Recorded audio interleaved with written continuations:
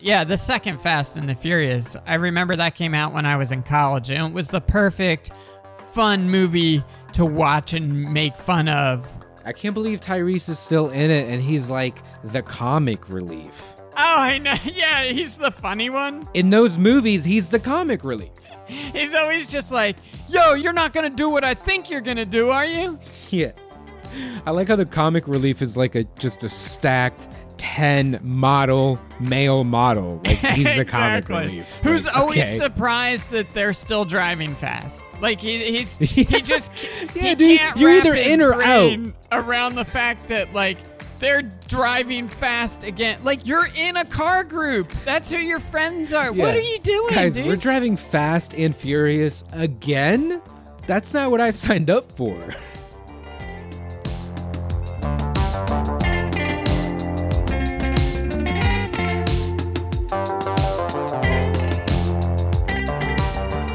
Hey, what's up, everyone, and welcome to Wiki University, a podcast that dives down the rabbit hole of Wikipedia to explore the sum of all human knowledge. I'm your professor, Kyle Berseth, and as always, I'm joined by WikiU's head of the class, Jason Nunez. On this episode of WikiU, we're going to uncover the answers to some difficult questions that I'm sure have been plaguing you. What is the real cause of Bell's palsy? Where did professional wrestling begin? And did Babe Ruth actually call his shot? Or was the sun just in his eyes? So strap on and strap in and take a trip with Jason and I as we make our way across Wikipedia from Bell's palsy to the Sears modern home.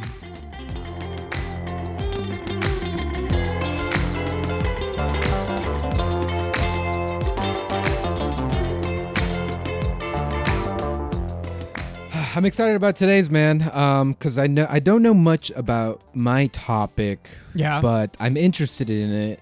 It's always interested me in it, and because I was also told. Tell your topic. What is it? Say your topic. My topic for today is Bell's palsy. You don't sound that excited about it. Well, I mean, it's a disease. I don't know what it is. Yeah, it's a disease. I think it's a disease. A paralysis? We're about to find out. Yeah, exactly. we'll find out. I'm not sure what it is. I just know it happens. It's it's rare. From what I remember as a kid, it happened to my uncle. Okay. Then later on, he was fine. So I don't remember if he took something for it or if it just naturally through time. And then also, I believe like a cousin's girlfriend had it at one point. Wow, it sounds like it was spreading around your family. I guess so. Yeah. We weren't wearing masks at the time, so that's probably... That's too bad, because it would have helped. Yeah. And that's about all... Oh, okay. So then my aunt and my mom both had told me that their main thing was don't go to the refrigerator in the kitchen. When you're sleeping, don't just wake up. Otherwise, you'll get Bell's palsy? Yeah, otherwise you'll get Bell's palsy. Like, she's like, if your body goes from, like, being warm to having coldness...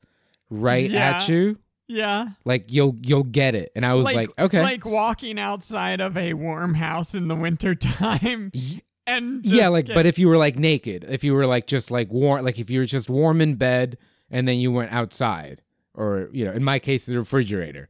And also another thing was like you don't want to go to the refrigerator like barefoot.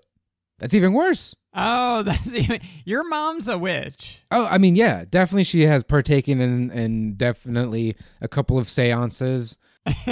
You think I'm fucking with you. She's a devoted Catholic, but she has also dabbled with the dark arts.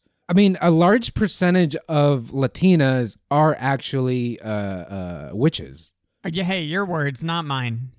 I'm not. All right. You think I'm being absurd, but I've been in the presence of ghosts and spirits as a child. Well, you were also in the presence of a refrigerator that apparently gave Bell's palsy. That was the scariest ghost of them all. The Bell's palsy ghost. And to be honest, I feel like looking back, I just feel like my mom and my aunt just wanted me to stop eating so much. And they're like, hey, how about you don't go to the fridge at nighttime? Yeah, this is bad for your metabolism. They probably could have said, you'll go to hell if you sneak snacks and you're a liar. Yeah. And you were like, that's a concept I can't really get. Can you reference my uncle's droopy face instead? I'm a visual learner. And this like still sticks to me nowadays. I mean, now I don't care about the barefootness, but if I'm like sleeping and I wake up in the middle of the night and I go downstairs to get water, I will open the fridge, but I would stand to the side and open the fridge so that the opening is not like hitting me. Well, let me say on behalf of an accredited university, you're an idiot. Yep. So anyways, that's all I know about Bell's palsy is that you get it through refrigerators only at night. I guarantee you there's something there with cold and refrigeration. I guarantee there's not. All right, then let's dive into what are you bringing to the table? So when I was growing up, I had a Depression era grandfather. Okay. That generation just seemed all about Sears. Yes. Everything. And I know the Sears catalog was like a big deal. You get this big, thick phone book catalog like once or twice a year, and then you can order stuff out of it. Catalog. Yeah. Sears was their Google, basically. Exactly. Yeah. Just Sears it. Yeah. It just Sears it really quick. It did provide everything at one point, right? I mean, it had like kitchen appliances, toys, bikes, homeware. Everything home except for like clothing, basically, I feel like, right? I think they might have. I bet they were into clothing, especially back in like the 40s and 50s, or maybe even earlier. Okay. But maybe not. I guess it'd be a better comparison to compare it to Amazon.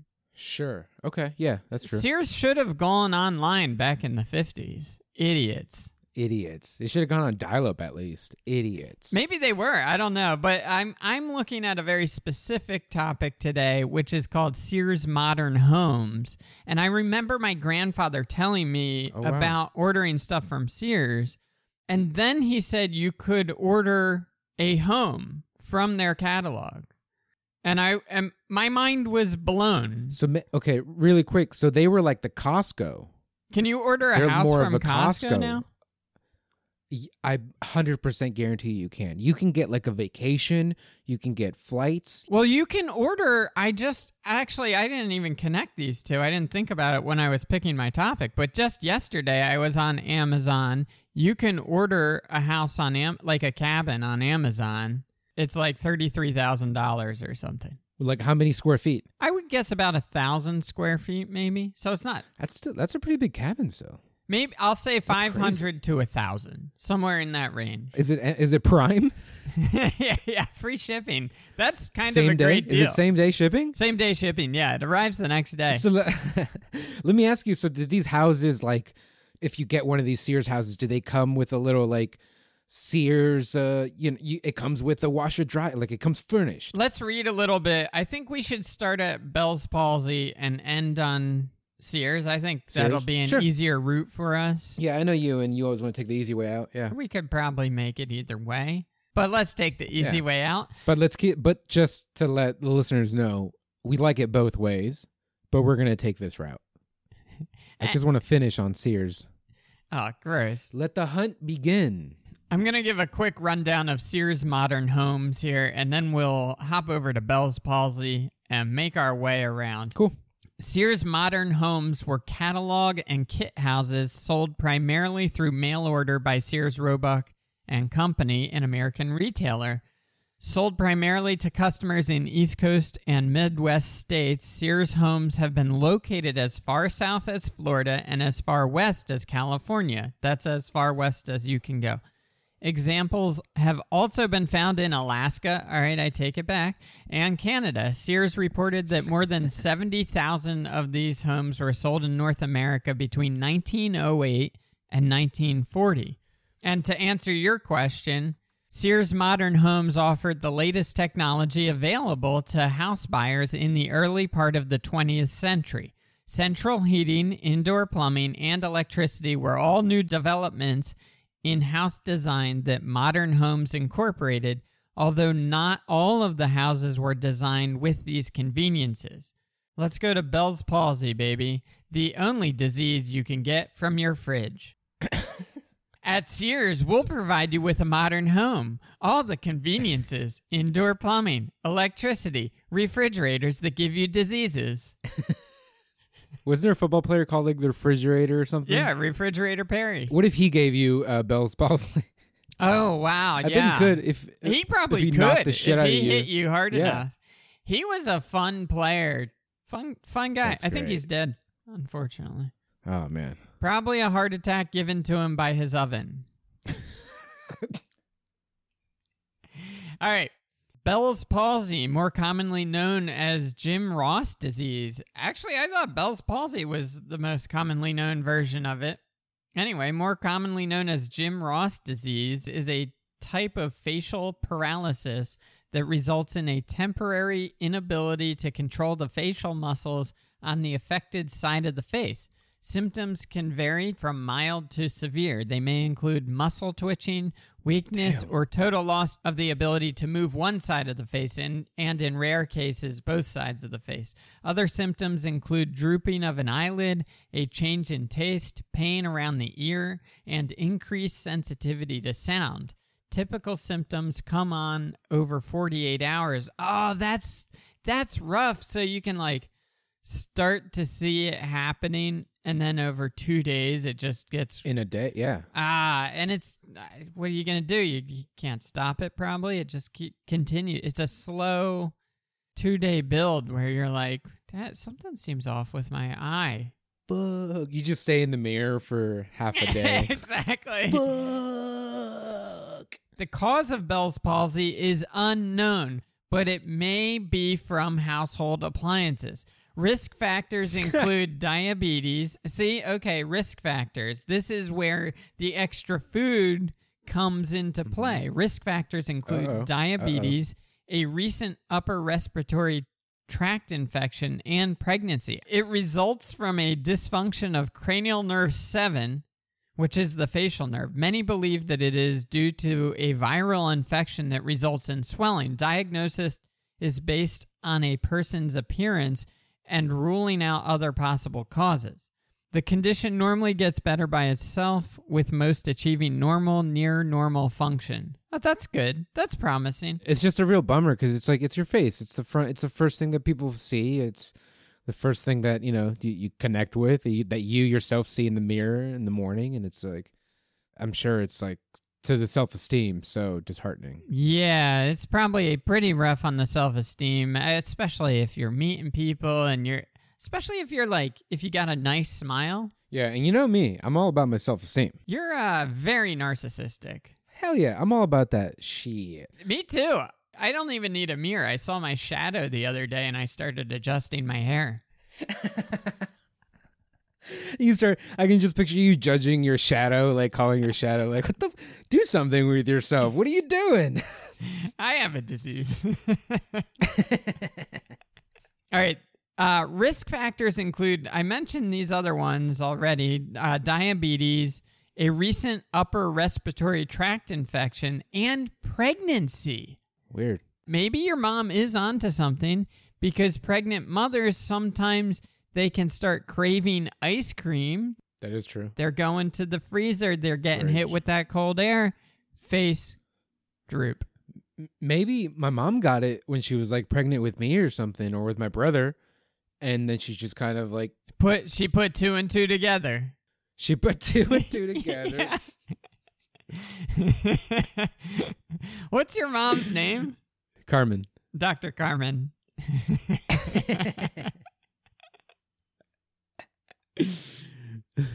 It's pretty vague. I think maybe they haven't done a ton of research on it, probably because it doesn't affect people on a huge level.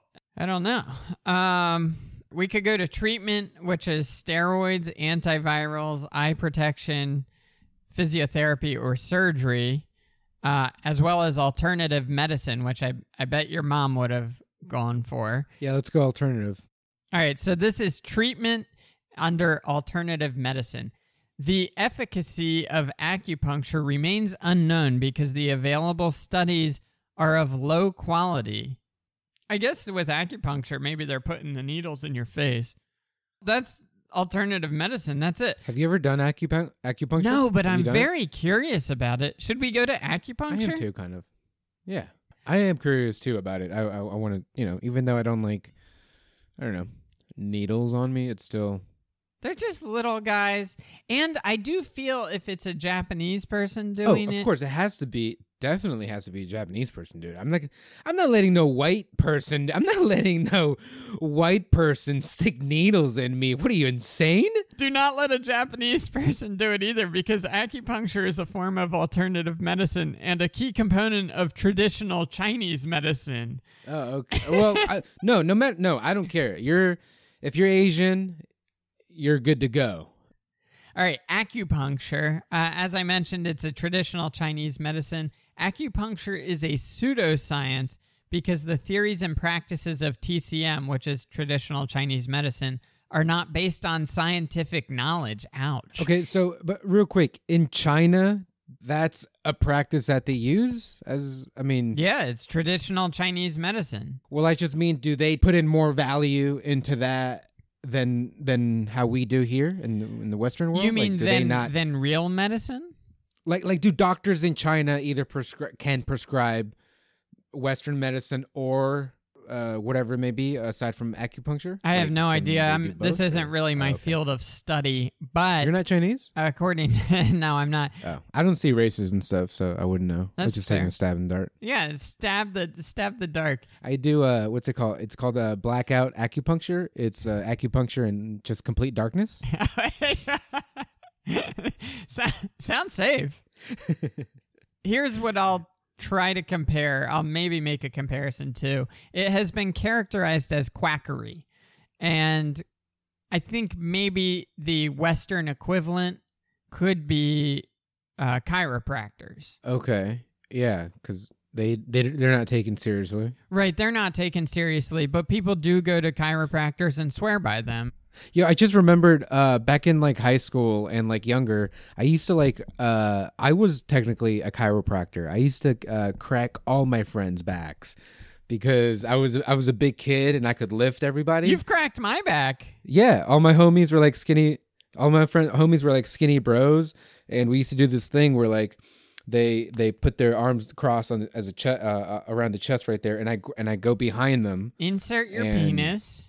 And I assert myself right behind them, and then I grab my wrist around them, so Yeah. I'm bear hugging them from the back. You don't and then have I just to lift them describe up. the whole process. We've all seen it. It's a very sexual move, but at the same time, Yeah, you're getting me too turned on. Please at the same time, that's why I was describing it. I was just getting turned on describing it. keep your back cracking erotic fan fiction out of this, man. I'm enjoying it too much. So we used to do that, but then also there was like another method, because then like I remember like our couple of friends got into it. We're like, oh, let's crack each other's backs and stuff like that. And I was taught like this different method where like you probably done it. The person lays down on the ground, face down. Yep. You go behind again. It's pseudosexual. You in remove all nature. your clothes. You lay on top of Yeah. them. First off, what? Yes. That. You shouldn't have removed your clothes because you start with no clothes anyways. So the person is on the ground, face down, and you go behind them, Yep. facing the same way, and you go down on their you go down on their back You go with down your on their hands. butt. I'm terrified of your back cracking. Now, Kyle, you want to take a deep breath. You want to take a deep breath, and I'm slowly going to insert my tongue. The friction should start a fire. What you do as a chiropractor in the back, you start off with the lower back, and you push forward as you push down. And then you start lower back, and then you move up a little bit, and you go up, and you go up, and you go up until you hit the shoulder blades, and then above the shoulder Every blades. single vertebrae. Yeah, exactly. So I don't know. I'm most of them are dead. Well, Yeah. Most of my friends that I did that to they're either are dead now. or paralyzed. Yeah. They're just shrimping. They're just shrimping around. All right, so we're on acupuncture. Acupuncture is a form of alternative medicine. It is used most commonly for pain relief, though it is also used to treat a wide range of conditions. Acupuncture is generally only used in combination with other forms of treatment. Well, that makes it really tough to know which one is working, doesn't it? Yeah.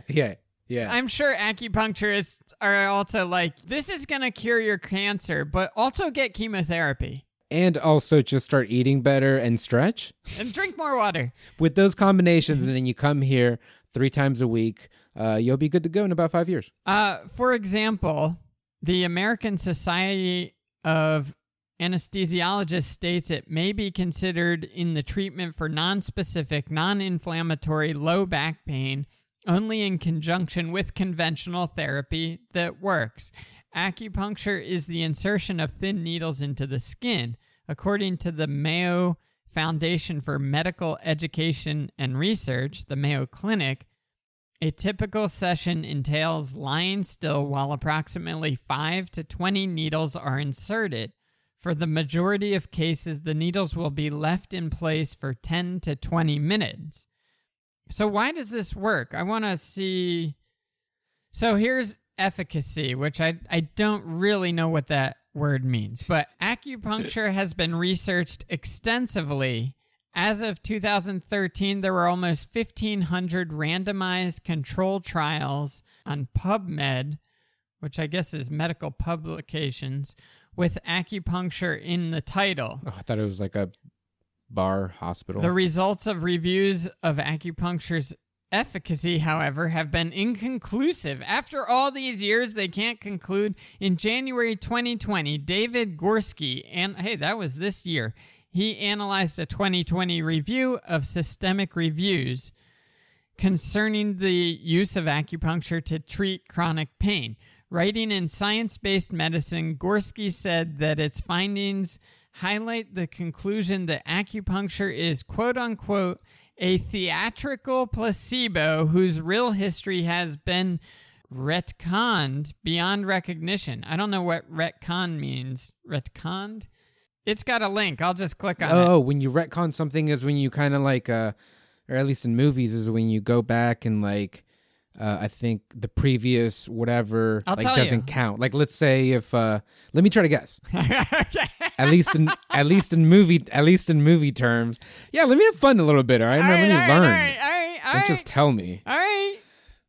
I believe what retcon is when you have, let's say, like a first movie's good, then the second movie comes out and it's shit, and then like years later they make another movie. Basically, that third movie will continue from the first movie, and the second movie is retconned, I believe. Okay. Meaning like it's no longer a part of canon. For example, Fast and the Furious Tokyo Drift. No, that is a terrible example because it's a huge part of the canon. It's not retcon. I don't think it is a huge part of the canon. They haven't brought those characters back. Definitely a huge part of the canon because the character Han, funny enough, if we're talking like a Han Solo type-esque character, he's an Asian Han Solo. Okay. And he is pivotal in he Tokyo came Drift. back after Tokyo Drift. And he came back, and Tokyo Drift is actually a very pivotal movie because it really... It's good. It's better than 2. I know that much. And 2 is so... 5. The dialogue in Fast and the Furious 2, and I'm not an expert on Fast and the Furious canon, but I think I've seen most of the movies proudly. Anyway, the second Fast and the Furious, I remember that came out when I was in college, and it was the perfect, fun movie to watch and make fun of. I can't believe Tyrese is still in it, and he's like the comic relief. Oh, I know. Yeah, he's the funny one. In those movies, he's the comic relief. He's always just like, yo, you're not going to do what I think you're going to do, are you? Yeah.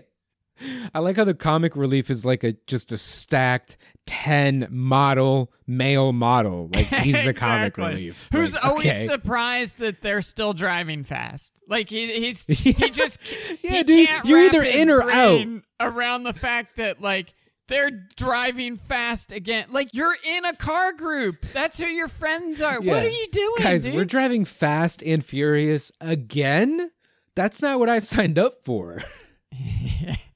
All right. I don't know if you answered my question, but retroactive continuity is what retcon. I think I was right. Yes. Okay, keep going. I think you were probably right. It's a literary device, or movies, I'm sure, in which established didactic facts. Ah, Jesus Christ. I don't know what. Sound it out, Kyra. Come on, we can do it. All right. Retroactive continuity, or retcon for short, is a literary device in which established didactic facts in the plot of a fictional work are adjusted, ignored, or contradicted by a subsequently published work which breaks continuity with the former. To accommodate desired aspects of sequels or derivative works which would otherwise be ruled out is one reason. Another reason is in response to negative fan reception from previous stories, to correct and overcome errors or problems identified in the prior work since its publication, or to change how the prior work should be interpreted. Hey, I was right. I'm glad I was right. I remember that term, and it's just funny how I had to tell you in like my own like way, you know? Okay, retcons are common in pulp fiction and especially in comic books published by long-established publishers such as DC and Marvel. The long history of popular titles and number of writers who contribute stories can often create situations that demand clarification or revision. I bet it happens in soap operas a lot, too, because they have such a canon of stories and people dying, people making love. Dying and making love at the same time. Yeah. No, those stories are crazy. There's like witches. There's like witches in some stories. Your mom? There's like... Yeah, my mom makes a cameo in Latina soap operas.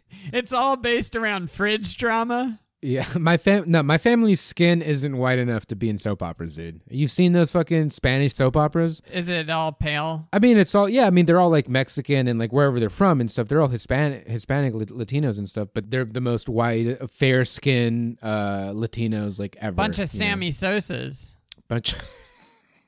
Yeah. What did that guy do to his face? Oh, my God.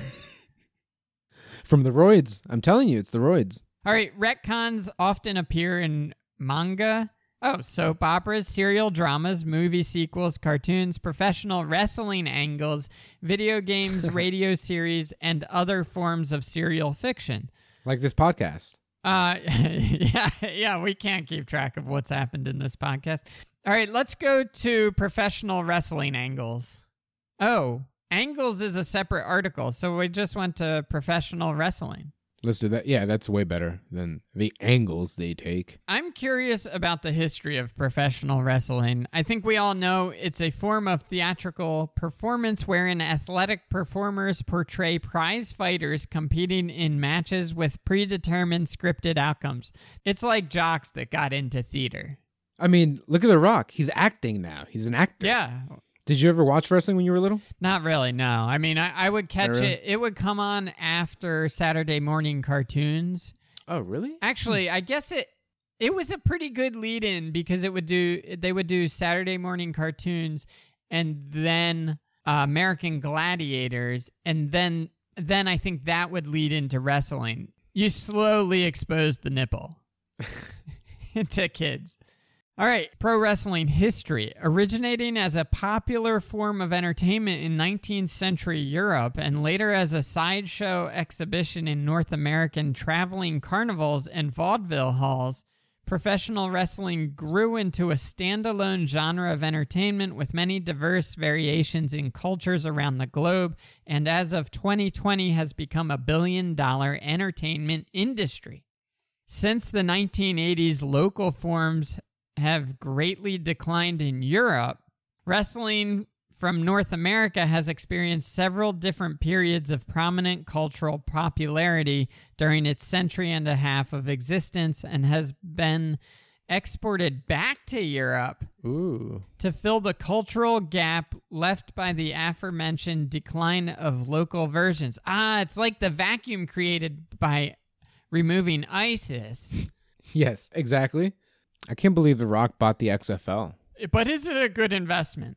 I mean, it seems like a lot of the stuff that he touches right now seems to go to be gold. Yeah, I follow him on Instagram, and he's You know what I don't constantly- like about his Instagram? He's just like reposting people drinking his tequila. I'm just like, all right, bro. I don't know. There's just like, you're just retweeting brown people being alcoholics. Like, why is that a good thing, bro? Why are you just showing brown people drinking tequila? I might be anti-rock. I might be a little anti-rock now. I'm going against the grain here. He's being a little bitch, yo. I wonder what the legality is behind that. There's so much regulation on like cigarette ads and where they can be advertised. And I'm sure there's quite a bit of regulation on alcohol ads. Right, of course. Can't go on like, stuff that's like for kids. Whereas Instagram, it's such a more viable way of advertising. He's got 40 million followers. And a lot of them are under 21. Yeah, and it's alcohol Most of them ads. God, we are sound under like 21. a couple of mothers against drunk drivers here. Yeah, I don't have to be a mother to be against drunk driving. Fuck yeah. And also, I have a drunk driven before, okay? Everyone has. Don't come at me. Everyone was fucking young. Everyone was 18 drinking before they're 21. I guarantee you everyone been driving. So just to wrap it up, we hate The Rock now. Okay. Yeah, Wrestling. just to wrap it up, hate The Rock. He's poisoning our children's minds and hearts. He is. Yeah. All right, we're on wrestling here. Historians are unsure at what point wrestling changed from competitive catch wrestling into worked entertainment. I'm sure the historians are really racking their brains around this. Can we get Men's Health Journal to weigh in on this history? Yeah. However, documented accounts do exist. WWE superstar Bret Hitman Hart recalls, quote unquote, a long and fascinating talk he had in the summer of 1981 with great Lou Thez, who told him that, quote unquote, the business was a total shoot until about 1925. After a time when Jack Dempsey was knocking everyone out in a couple of rounds and Babe Ruth was smashing the home run in baseball, the average world title wrestling match often lasted 5 or 6 hours and ended in a stalemate. What? Ed Strangler Lewis, Thiz's mentor, was impossible to beat, so he eventually worked a title loss just to pump some new blood into the business and make a nice payoff. And that was when it all changed, brother. Ah, okay. So he's saying like He was winning too much. and he was just like, yeah, he was winning too much, it became boring. He's like, we need more. How do I spice it up a little bit? Yeah. And he's like, oh, what if I don't win? That probably started a rivalry, a rematch, and trash talking and theatrics. Hey, do you guys want to plan it out, or do you want to wrestle for 5.5 hours and nobody wins anything? You guys want to read? Hey, you want to read a 2-page script or wrestle for 5.5 hours? Well, Jason, maybe we need to take a little page out of wrestling's book and start planning these podcasts. You can't with that's cheating. That's the whole point of this. You can't plan it out like that. Yes, you can. It became $1 billion industry. Maybe this could okay, become yeah. a real university someday, Jason. Oh my god. I'm curious who Ed Strangler Lewis is, and that would also put us back into like the 1920s, which Sounds like a nice guy. yeah. Let me guess, he never beat his wife. Oh, my babysitter. Okay. Honey, I'm gonna leave the kids with the Strangler. You mean Ed? Oh, he doesn't want to be called Ed anymore. He prefers Strangler. Yeah. All right, I went to Ed a good one. Lewis, the Strangler. Okay. And I think Sears, this was Sears Prime, so maybe we can get into like the economy of the 1920s or something along those lines to get to Sears. God, how great would it be if Ed the Strangler Lewis was, the poster child for some Sears appliances like washer dryer combo? Are you tired of fighting with your clothes to get them washed? Are you tired of waiting a whole day to get your clothes dry? Ed Lewis, better known by the ring name Ed Strangler Lewis, was an American professional wrestler and trainer during his wrestling career, which spanned 4 decades. Lewis was a 4-time world heavyweight wrestling champion, allegedly, and overall recognized officially as a 5-time world champion. Considered to be one of the most iconic and recognizable sports stars of the 1920s, alongside boxer Jack Dempsey and baseball player Babe Ruth, Lewis notably wrestled in over 6,000 matches. Jesus Christ. And only lost 32 of them. He was posthumously, nailed that word, baby. Nice. I'm learning to read. I like how that's like a spelling bee's first word. Like level 1 spelling bee word is posthumously. Shut up. He was he was posthumously inducted as a character member into the following Hall of Fames. Wrestling Observer newsletter. They have a Hall of Fame. Anyway, he's in a bunch of Hall of Fames. And he's one of the most legitimately feared grapplers of all time. Ooh. All right, professional wrestling career. He was born in Wisconsin to German parents. His actual name is Friedrich. Let's get to the Strangler part. He began wrestling professionally at age 14 using the ring name Ed Strangler Lewis, first in Kentucky, partly in tribute of 1890s star Evan Strangler Lewis. And so his parents wouldn't discover it was him. Hey, when I started stand-up, I used a stage name to hide it from my my work. I didn't, because I didn't have work at the time. I was worried someone would find something offensive I said on stage and cancel me before cancel culture. Yeah. Oh, most definitely. I thought about that too. And now you can easily find a lot of my shit online. There's a lot of stuff on SoundCloud. Oh boy. I have a couple of freestyles on SoundCloud that aren't kosher for 2020. Okay. He was a pivotal figure in the quote-unquote Gold Dust Trio, along with promoters Toots Mondt and Big Billy Sandow, a traveling roadshow that was the precursor to wrestling tours and which revolutionized professional wrestling by creating undercards, promoting full events instead of one-match shows. They also developed the first professional wrestling storylines, creating worked feuds between wrestlers.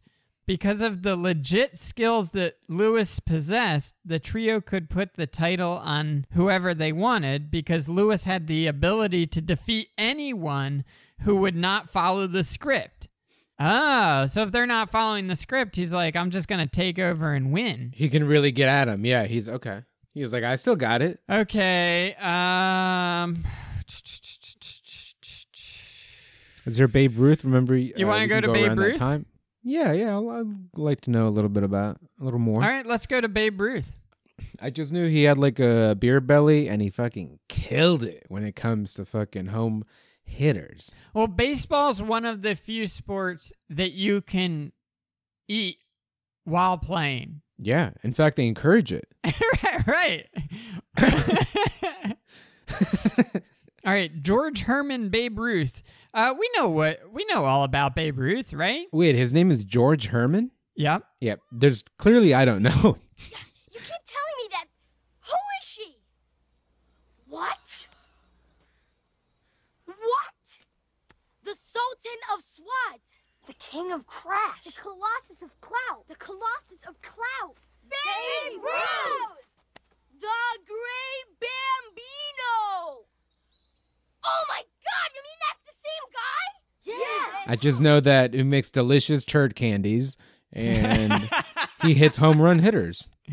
All right, nicknamed the Bambino, the Sultan of SWAT, he began his MLB career as a star left-handed pitcher for the Boston Red Sox, but achieved his greatest fame as a slugging outfielder for the New York Yankees. You knew he started as a pitcher? No. Oh, wow. Definitely Yeah, he no. was a pitcher for the Red Sox, but maybe we should let's go to Sail to New York.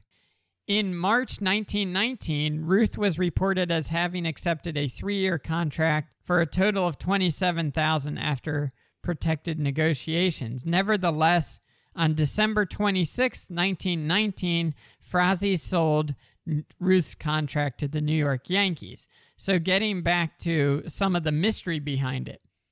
The often told story is that Frazee needed money to finance the musical No No Nanette, which was a Broadway hit and brought Frazee financial security. That play did not open until 1925, however, by which time Frazee had sold the Red Sox. He sold the entire team. Still, the story may be true in essence. No No Nanette was based on a Frazee-produced play, My Lady Friends, which opened in 1919. I didn't know Nanette came out that long ago. So obviously there's a ton of stuff we could go to with Babe Ruth here. We could go to the called shot. Ooh, let's go to that. Yeah. That's when he that's when he points out, right? He's like, I'm gonna hit it over there. Allegedly. People built their own narratives back then as much as they do now. Yeah, that's true. Like, because if he like Instagrammed it, if somebody Instagrammed it, we'd like really know it. Yeah, but also like everything's so calculated now that he's probably like, I'm gonna call my shot for the gram. Oh, sure. That's a boss move, though. What's up with the... Okay, do you want the long story or the short story here? Let's go with short, bro. Okay, short story. This is during the 1932 World Series. I guess there was an issue earlier in the game. The issue being, I think, Babe Ruth hit a home run. The crowd threw lemons at him as a sign of derision. Now, here we go. When Ruth came back up to the plate in the top of the 5th, the Chicago crowd and players led by pitcher Guy Bush were screaming insults at Ruth. With the count at 2 balls and 1 strike, Ruth gestured, possibly in the direction of center field, and after the next pitch, which was a strike, may have pointed there with one hand. Ruth hit the pitch over the center field fence. Estimates were that it traveled nearly 500 feet. The incident has gone down in legend as Babe Ruth's called shot. The Yankees won Game 3 and the following day clinched the series with another victory. During the game, Bush hit Ruth on the arm with a pitch, causing words to be exchanged and provoking a game-winning Yankee rally. Nothing like a good old-fashioned Yankee rally. Yeah, we need to get to like something that's retail related here. Yeah, who made their uniforms? See who made their uniforms. I don't know that's what? In here. That's got to be important. Wait a minute. Sears is in Chicago. Is that where it started? We could go to Chicago. Yes, the Sears Tower. They shipped it? It was like on the catalog? It was in the Sears Tower was in the catalog. That's yeah. Legit. And they had Sears bought it from itself and erected it on site. 1-day shipping via steam engine. I guess steam engines can be used on trains, right?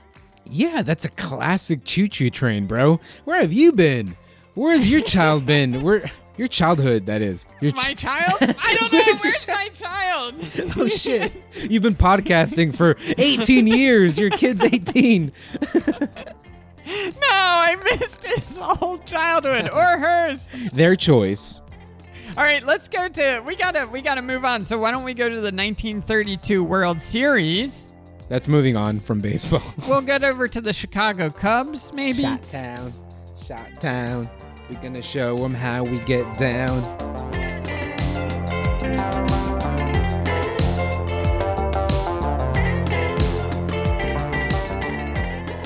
Well, in the history of this prestigious university, this is a first. We were unable to complete Bell's Palsy to Sears Modern Home in one episode, so this is going to be a 2-parter.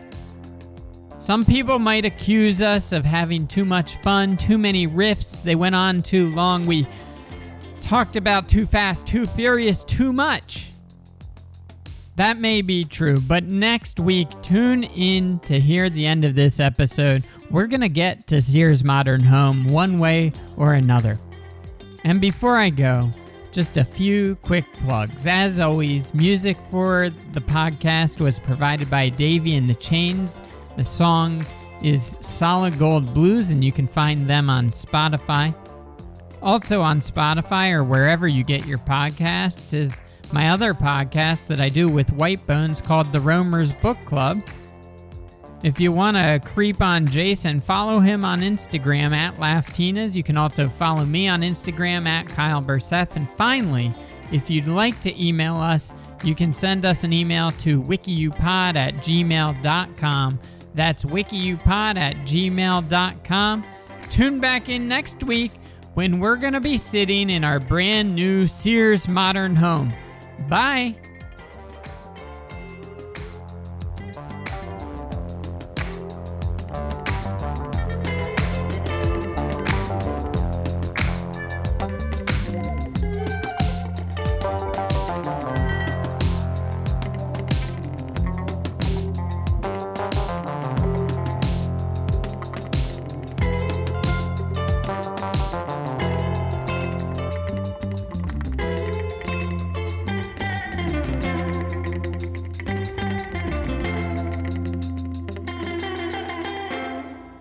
Ooh, that's milky.